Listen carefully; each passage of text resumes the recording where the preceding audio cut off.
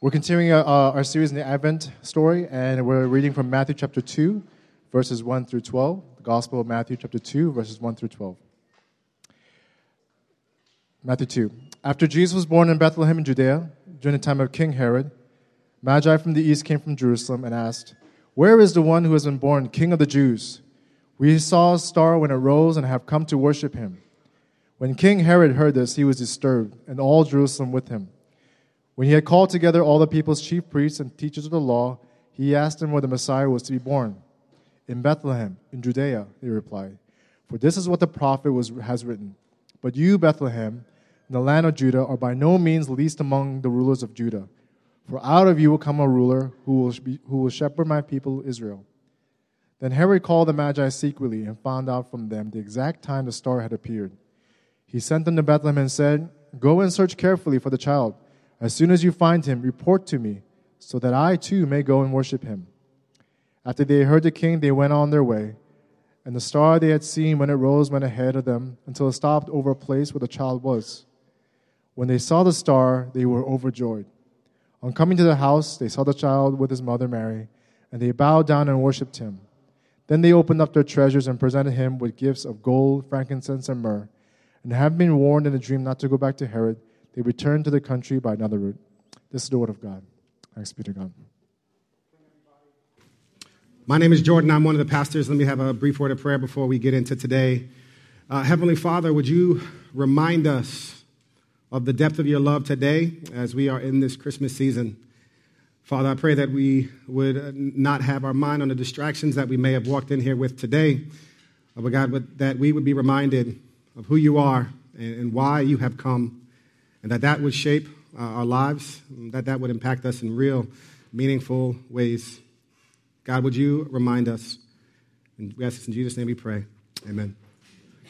Hey, without a shadow of a doubt, one of the most unique places in all of this planet is the Black Barbershop. Now, 10 minutes into being in a barbershop, especially in New York City, you will hear conversations ranging from politics to religion. And because this is New York City, somewhere along the line, basketball will make its way into the conversation. Arguments about who's better, Jordan or Kobe, and is this really even a question? Right? Thank you very much. It's Jordan. And I was going to this one barber, and I absolutely hated going to him, and I would be sitting in a chair praying that nobody would bring up basketball because I knew that as soon as somebody brought it up, he was going to turn the clippers off, put them down, and start arguing. Now, I stopped going to him for two reasons. One is pretty obvious. I don't have as much hair to cut these days. But secondly, it would take like an hour just to get a haircut. I'm like, bro, please, Lord, please, do not let them start talking about LeBron James, because if they do, he is going to lose his mind. And he would go crazy and start talking about LeBron and arguing whether or not he's a traitor for leaving Cleveland and do his championship count. And he would just, for like an hour, I felt like he was just arguing. And here's what I've thought about that. It's really difficult/impossible to talk about the NBA in any meaningful way and not talk about LeBron. Now, you don't have to like him. You don't have to love him. You don't have to think he's the best player on the planet. But you really can't discuss an adequate history of the NBA in the last 5 years without mentioning his name. Now, we are in this series called Advent, and the word Advent, especially if you're new to church and you don't know all these Christian-y terms, Advent means the arrival of a notable person, the arrival of someone in history who's of note. And there's nobody in history that's more of note than Jesus. Now, there's no way that you can have an adequate conversation about the history of the world and not talk about Jesus. No matter what you believe about God, you don't have to know what you believe about the Bible or about Jesus or about the apostles or about the resurrection. You don't have to have all of your beliefs all concrete to agree that Jesus was a really, really notable person. So much so that your calendar, your clock today is set by the day that Jesus Christ entered into history. Now, nobody else can have that claim. Today is the year 2016 years after Jesus came. And all of history is separated between BC and AD, before Jesus and after he came. That's how important that Jesus is. Now, in this season of Advent, we're looking at Jesus and his coming and why he came, and more importantly, what that means for me and you. Because in Jesus' coming, nobody in history had a neutral reaction to Jesus. People who really encountered Jesus responded in a number of ways. John Stott said it like this: the only way to respond to Jesus is extremely. No one who ever met Jesus had a moderate reaction to him. They either hated him and wanted to kill him, or they were afraid of him and wanted to run away, or they were absolutely in love with him and tried to give their whole lives to him, but nobody ever had a moderate reaction to him. And we're confronted with this question today in Advent. Jesus Christ has come into the world. How will you and I respond? Now, I love the way Matthew starts chapter 1 of Matthew. If you ever sat down to read the Bible, Matthew 1 is like one of those books where your eyes start to get heavy 3 verses in. It's like, all right, and so-and-so, and Ishmael begat so-and-so, and you're like, yo, I don't even know who is begat. That's like a hood name. Yo, begat, what up? And all of these different, this genealogy. And the reason Matthew does that is not to bore you. It's because he didn't want to start his account of Jesus' life with, hey, once upon a time there was a dude named Jesus. No, he's saying this Jesus is a historical figure that actually came. Jesus actually came, and the question for us is, how will we respond to Jesus? I love the scripture that we're going to get into today. It shows us a progression of how people responded to Jesus, and how people actually responded to Jesus. And while you might not be able on the surface to identify yourself in this story, hopefully as we dig in a little bit, you'll see yourself and where you fit in and how you line up. Now, the story starts off like this in Matthew 2 that Lester just read. It says, after Jesus was born in Bethlehem in Judea, during the time of King Herod, Magi from the east came to Jerusalem and asked, where is the one who has been born king of the Jews? We saw his star when it rose and have come to worship him. In verse 3, it says, when King Herod heard this, he was disturbed, and all Jerusalem with him. Now, the first reaction we see to Jesus is one of disturbance. That it says that King Herod and all of the people of Jerusalem were disturbed. Now, we talked about Herod a lot last week and talked about what he was like. And basically, for all my Walking Dead fans, don't worry, I'm not going to give any spoilers. King Herod was like Negan, right? Star Wars people, he's like Darth Vader. He was the enemy. He was a really bad king that was ruthless. And he was so preoccupied and worried about somebody coming to take his throne that he would have anybody and everybody killed who would threaten his authority. And there was a joke in the Roman Empire that it was better to be one of Herod's pigs, the word heis, than it was to be one of his sons, the word heus, because Herod didn't eat pork, but he had a number of his sons executed. And that joke is much funnier in Greek, I promise you. So he was that level crazy. He was that level preoccupied. And it says that when he heard that Jesus Christ, born King of the Jews, was arriving, he was disturbed. And not just him, but all of Jerusalem with him. And I was looking at this scripture and I was thinking, what is so disturbing about an innocent little baby that would disturb you? One of the words that you see the word disturb described in Greek is tarasso, which basically means an inner turmoil. It means that it's an unsettling deep within you. What's the last thing that's disturbed you? What's the last thing that unsettled you? Maybe it's a picture of a kid in Aleppo, and that just disturbs you, and you can't even look at the computer screen and focus on it. Or maybe it's the way your family operates, and it just bothers you. Maybe Christmas is coming up, and you're reminded of who's not going to be there or the dysfunction in your family, and it disturbs you. And this is the reaction that Scripture says that Herod had to Jesus. And I've been doing a lot of thinking about this. What is it about Jesus that would take away the calmness of his mind? Here's what the Bible gives us. The Bible gives us a snapshot of Herod as a mirror into our own lives. Not that you would have someone executed, but that you and I, when we encounter the real Jesus, he can often disturb us. Because here's why. Jesus comes as a king. He comes as a king with a kingdom and a specific agenda, and that means that when the king comes and when the king sets up his kingdom, that you and I would be out of control. And if you're like me and you'd like to be in control, then Jesus could disturb us in serious ways. There's a scripture that I've been reading ever since I first became a Christian that has disturbed me every single time I read it. Luke 9:23, Jesus says it. He says, "Then he said to them all, whoever wants to be my disciple must deny themselves and take up their cross daily and follow me." Here's what Jesus says to his followers. If you want to follow me, you have to pick up your cross daily and follow me. Now, brothers and sisters, people don't pick up their crosses to walk to Whole Foods.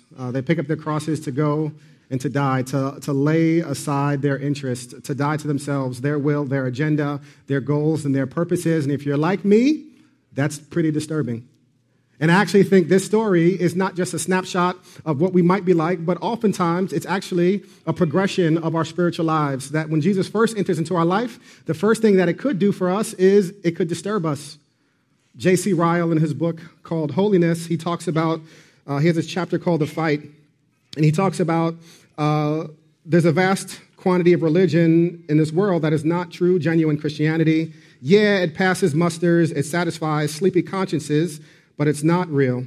It is not the real thing which was called Christianity thousands of years ago, because you never see any fight in their religion. No spiritual turmoil, no conflict, no effort, no self-denial. They know nothing of that at all. It is certainly not the Christianity of the Bible. True Christianity, he says, is a fight. True Christianity involves you being disturbed. And here's how I see it in my life. I see it in my life every single time that I have to forgive someone.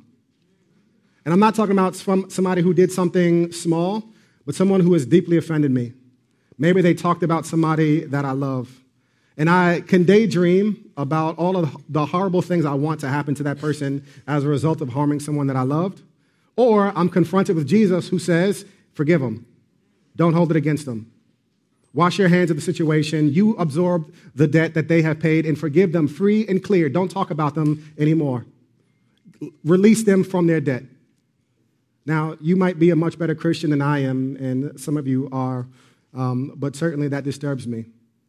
It is deeply, deeply troubling for me to know that I am called to forgive people that I don't want to forgive. But here's what Jesus does when he comes, and this is what's so disturbing about him. He calls us to lay down our kingdom and to lay down our will.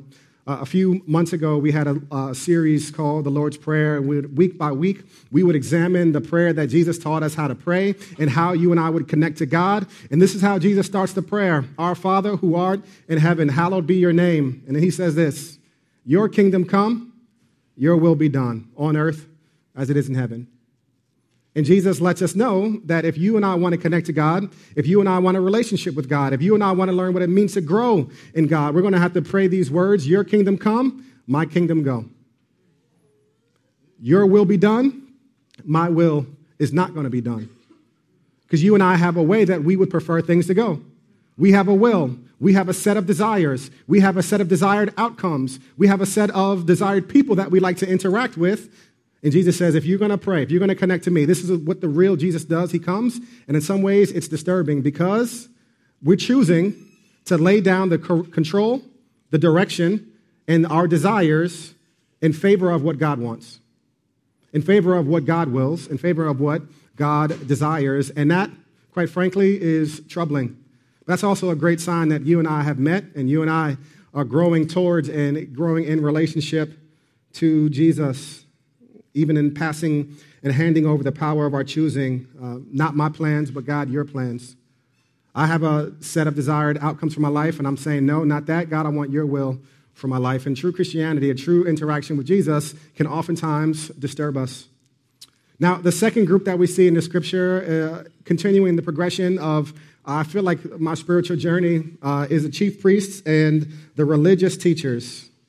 The second way that we can respond to God, the second way that we can respond to Jesus' arrival and coming is seen here in verses 4 through 6. And if you read through this too quickly, man, you would have missed it. So we'll reread it again. It says, verse 4, when he had called together all the people's chief priests and teachers of the law, and by he here, it's talking about King Herod. So this crazy dude, King Herod, he hears that Jesus has arrived, and he calls together all of the chief priests and teachers of the law, and he asked them, where the Messiah was to be born. In Bethlehem in Judea, they replied, "For this is what the prophet has written, but you, Bethlehem, in the land of Judah, are by no means the least among the rulers of Judah, for out of you will come a ruler who will shepherd my people Israel." Now, the scripture says that these people weren't just regular priests. They weren't JV priests. They were the chief priests. And if anybody would have known what the Messiah to come signifies, it was them. If anybody would know how much people have for thousands of years prayed for the arrival of the Messiah in their land, it was the chief priests in Israel. And here's what happens. When Jesus comes, when Jesus has arrived, they have the opportunity to respond to his coming, and this is what they do. They respond with self-interest. Now, Herod was a crazy dude, and they had every right to be fearful of Herod, and their response to Jesus' coming was to snitch on Jesus. Yo, I actually think that he's over here.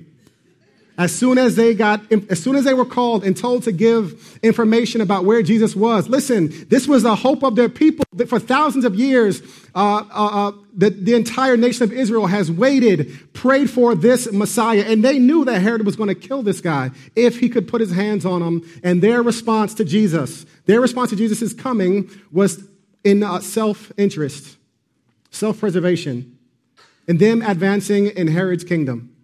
What do I have to say to protect my neck? What do I have to say so that I can rise and grow forward in Herod's kingdom? Even if it means selling out the hope of my entire people.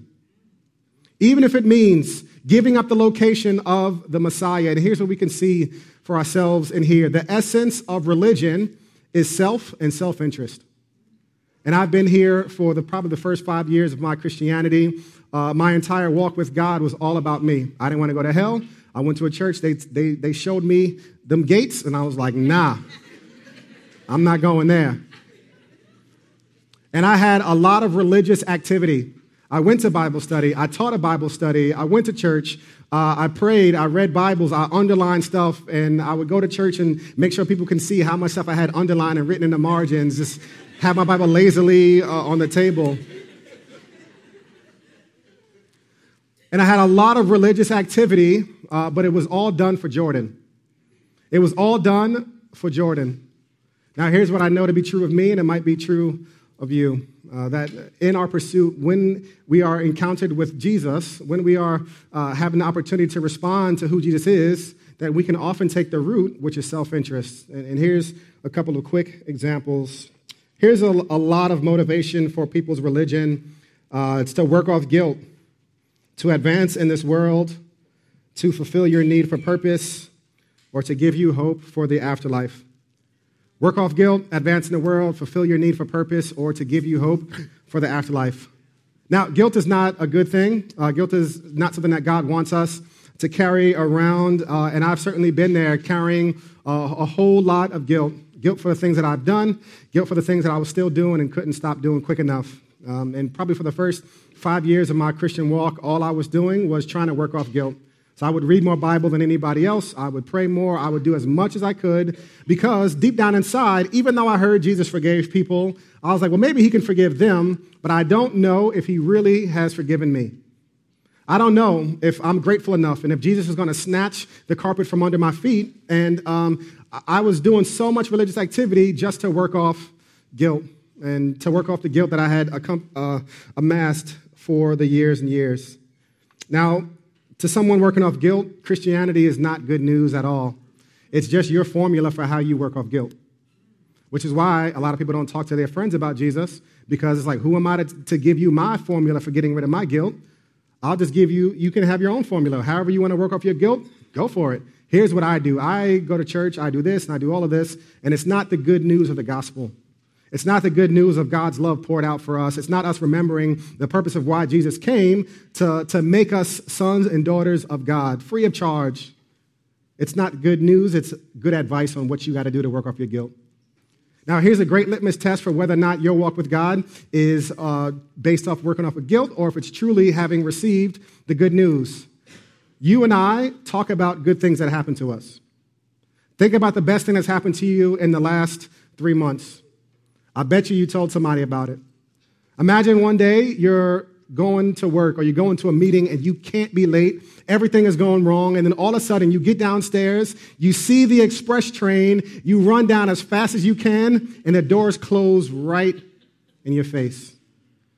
And then, miraculously, the doors open and you slide right on in. And there's a seat right there. Nobody smells bad. It's like, yo, this is a good day. Now, I bet you would tell somebody about that day. You would tell everybody, all your coworkers, all your friends, how you miraculously caught the train in the doors somehow. Maybe it was a miracle. God split the Red Sea for Moses. Maybe he opened the subway doors for you. But you would tell somebody about it. A couple months ago, I got a text from a friend, and he texted me a really cryptic message. He says, "What are you doing on November 6th?" I'm like, do I respond honestly? I don't know. That's usually a setup. I don't usually get hit for the okie doke too often. Usually I like to know, what is it that you are inviting me to so I can make up an excuse or an illness. Jameson hasn't been feeling good. I don't know what's going on. And then the next thing I see lighting up, I said, we're free. I see those iMessage bubbles lighting up, and he says, I got tickets for Hamilton. Yeah, that was my reaction. And not the, I got to sell my firstborn son or amputate or give somebody a kidney prices, but face value prices.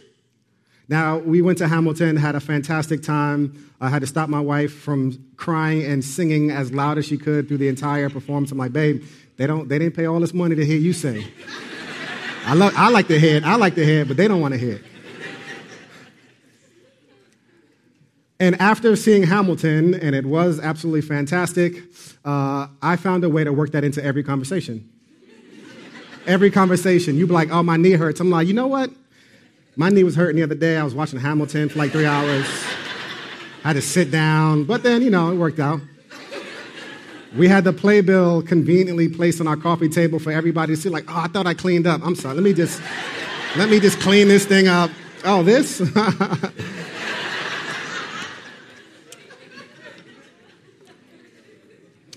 Things that are good news to you, you'll talk about freely.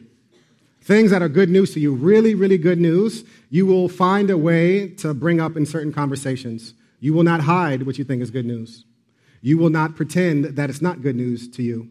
You will not be ashamed or embarrassed that is good news because it is truly good news to you. And here's what cuts the knees off of so much of whatever the field of evangelism is and why people feel difficult, why people don't even want their coworkers or friends to even know that they're Christian or that you go to church or that you believe in the Bible or Jesus or any of these things, is because it's not really good news.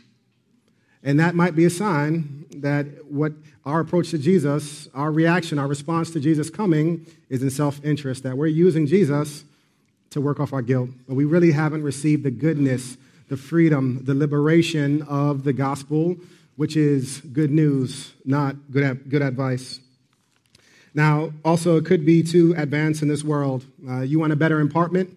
You want a better situation. You want God to answer your prayers. And when the praises go up, the blessings come down. Right? And you just think that Jesus is the best way to get what you want out of life.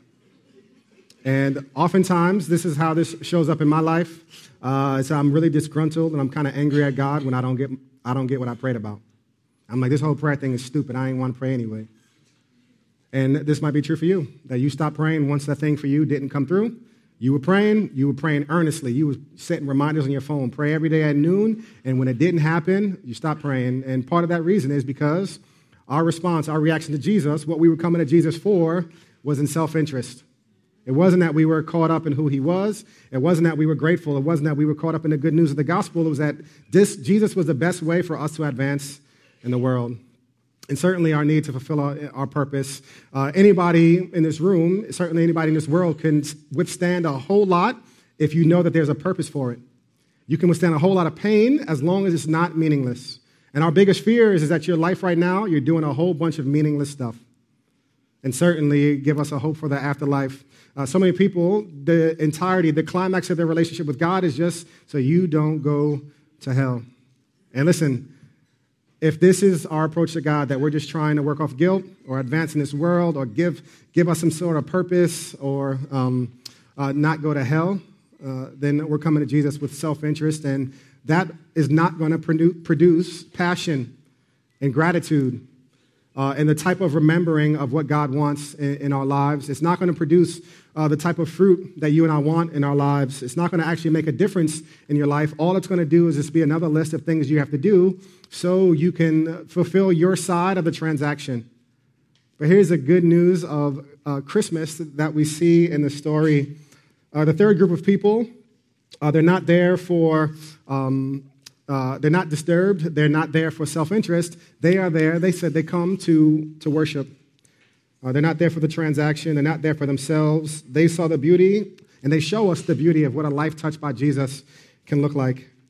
Verse 10 through 11, we see the Magi. It says, when they saw the star, they were overjoyed.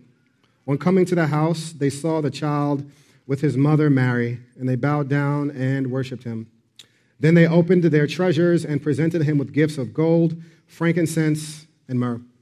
Now, let me stop you for a second. If you think that worship is about a 1 hour or today, an hour and 10, an hour and 12-minute worship service where you can go and worship and then you go back to the rest of your life not worshiping. You and I will always worship something. The only choice we have is what we will worship. Now, in Scripture, it gives us this word for what worship is, and it's the word Chabad, and it basically means to be captured or to be enslaved. So to worship means to be captured by something. That something has your attention. Something has your interest. Something has your ultimate affection, and out of that one thing, you will reorient and reorder your life because of that thing that has captured you. Because of that one thing that has your attention, your affection, and all these different things. And above all, you and I are not the type of people who will be able to modify our behavior from messing around with the leaves, but the root of the tree has to be something that is sprung forth not in self-preservation, but in worship. And this is why Jesus asks the first people that would ever follow him. This is the question that Jesus asked in John 1:38, and this is the question that I think Jesus is asking us today. First people to follow Jesus, they come to him, and he turns to them and says, what do you want? He doesn't ask them what they believe. He doesn't ask them, what do they know? He doesn't ask them to recite a scripture. He's asking them, what are your wants? What do you desire? Because he knows that all of us are beings that will obey our desires. The thing that we desire most will shape our entire life. And this is why it tells us in Proverbs 4:23, above all else, guard your heart, for everything you do flows from it. Everything you do flows from what you adore. Everything you do flows from what you have really set your affection for. If it's money, you're going to overwork like crazy. If it's an appearance, you're going to invest so much time and energy in making sure your hair is laid. And everything is perfectly in pristine condition. And you won't go out the house unless everything is perfect. Listen.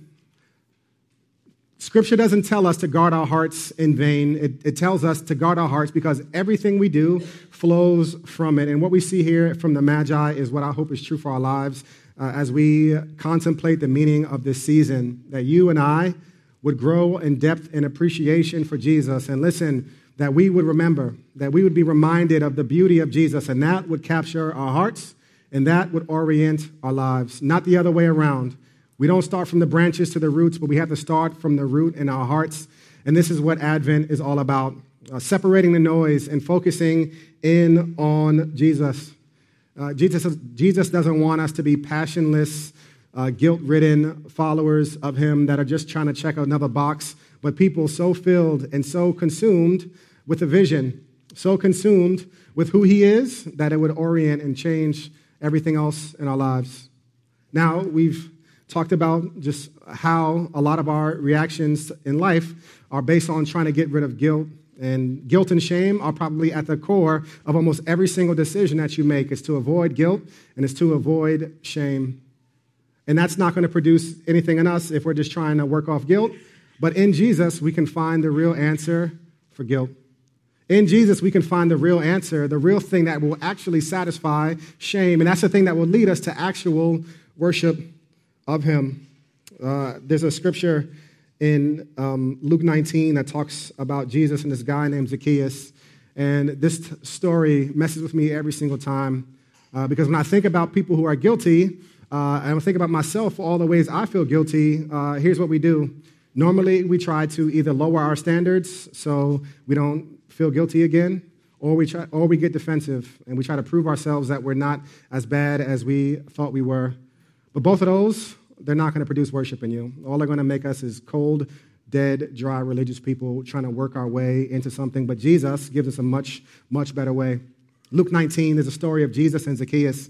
And Zacchaeus is a tax collector. And certainly in those times, tax collectors would have brought out the rawest of emotions in people. They were traitors. They were collecting taxes for the enemy, and they were giving it to the enemy. Not only that, but they were oftentimes taking extra, and they were stealing. They were stealing extra on top of them already being traitors. And this is a person that Jesus encounters in Luke 19. Jesus sees him high up on a sycamore tree, and this man Zacchaeus is trying to figure out, how can I work off my guilt? Jesus sees him in the tree and says, Zacchaeus, come down. Tonight, I'm going to your house. And everybody stops and is stunned and is thinking, why in the world would Jesus go to the house of a sinner, a tax collector? And Jesus goes, and the scripture says that he reclines with him. And reclining basically means that Jesus and he were sitting down like they were old friends. And here's the thing. If Jesus would treat a tax collector, the worst of the worst, with such grace, such kindness, such love, then there's hope for me and you.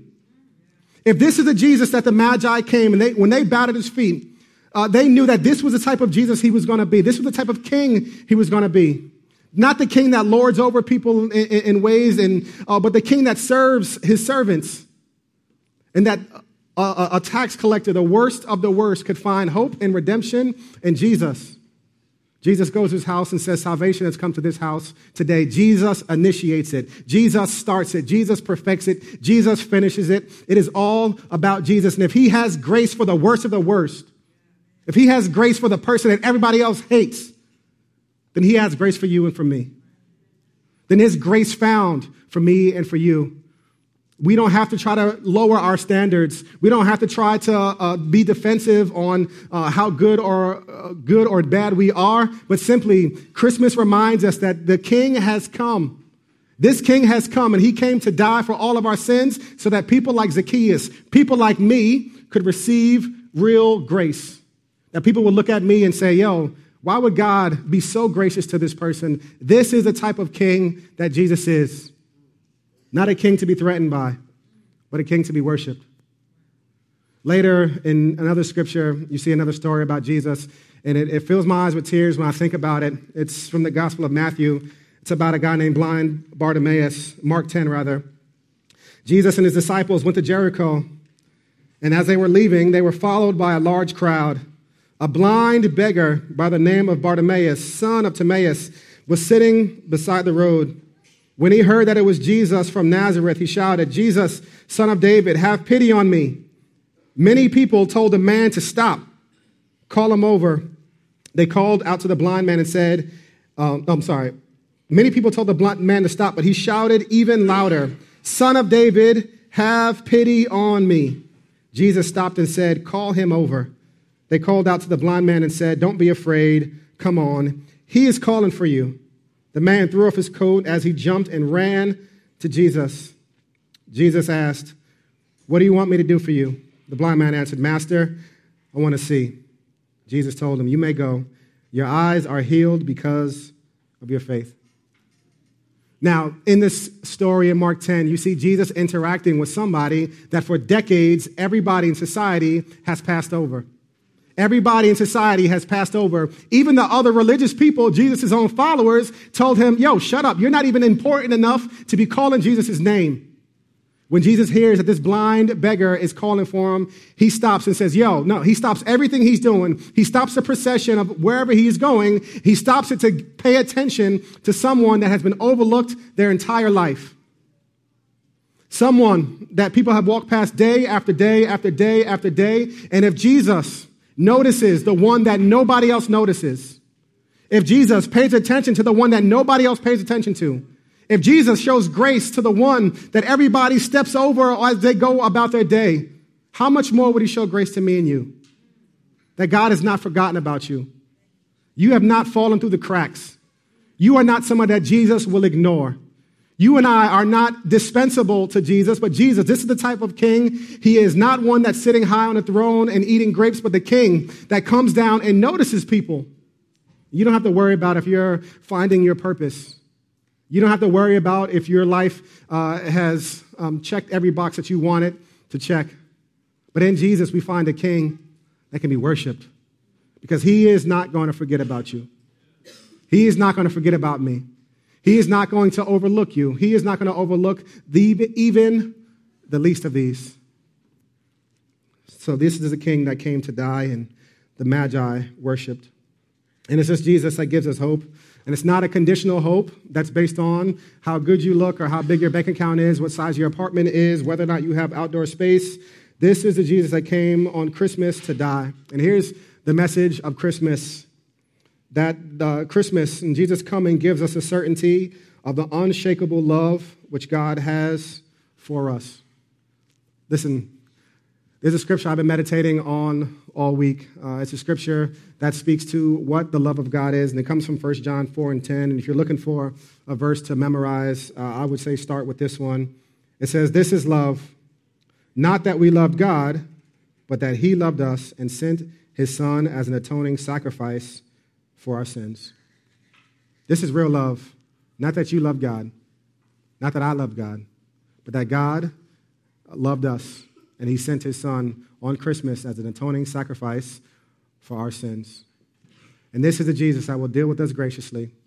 He will lead us, and no matter if anybody else is with us, he'll stop and notice us, even if nobody else notices us. And this is a king that is not to be feared or ignored or try to be used for selfish purposes, but one, like the Magi, that we can worship. Now, one of the things that we did last year in Renaissance, which is something that had varying degrees of success in people's lives, is something called CBR, and Aswan mentioned it a little while ago during the announcements, but CBR is basically this. It is a daily reminder for you to know and focus your love, focus your senses in on who Jesus is and who God is. And day after day after day after day, finding God and praying through your pen in Scripture to know, to find out who God is and to continue to inform yourself with that. Now, I've been a Christian for a number of years, and I've never had any period in my life where I've grown closer to God that I wasn't daily immersed in Scripture. Now, if you do CBR, which we have a video that we're going to send out on how to do it and all that good stuff, basically you should know this. Some days you won't hit the mountaintop with the most amazing emotional experience in the world. There'll be plenty of days where you go through it and it wasn't something that you felt like was a direct revelation from God, that God sent you a text right to your phone. Some days you'll read something that you might not understand fully, and that's totally okay. But the only way for you and I to redirect our hearts around who God is, that we would grow as worshipers of God, that Jesus Christ would capture our attention, is daily immersing ourselves in God's story and in Scripture. And today we're going to have those in the cafeteria as suggested donation of $10. If you can't afford it, it's yours for free. But we want you to be engaged in a daily routine of finding who God is in Scripture, because that's the only way that you and I are going to grow. Now, in just a minute, the choir is going to come back out. And here's what I want for us. I want us to stand and I want us to worship the King that has come in this Christmas season, that has come to rescue us. Not to give you good advice, but to give us good news. Let me pray for us. Heavenly Father, I thank you that you're not a God that holds grudges against us. You're not sitting in heaven with a scorecard trying to evaluate how great my performance was in this last quarter. But God, that we can be reminded this season why you came, that this is love, not that we have loved you, but that you have loved us and sent your Son as an atoning sacrifice for our sins. Jesus, we accept that sacrifice. It's better than anything we could have brought on our own. It's the perfect sacrifice, and nothing needs to be added to it. So today, God, would you allow our hearts to be captured by who you are? God, that we will go along and we would be captured and enamored by the gospel and know the depths of the good news that it is to us. At this time, Father, we pray that our hearts would be made on fire, that you would enlarge in our hearts to appreciate who you are, and that this Christmas season we can remember you. We ask this in Jesus' name we pray. Amen and amen.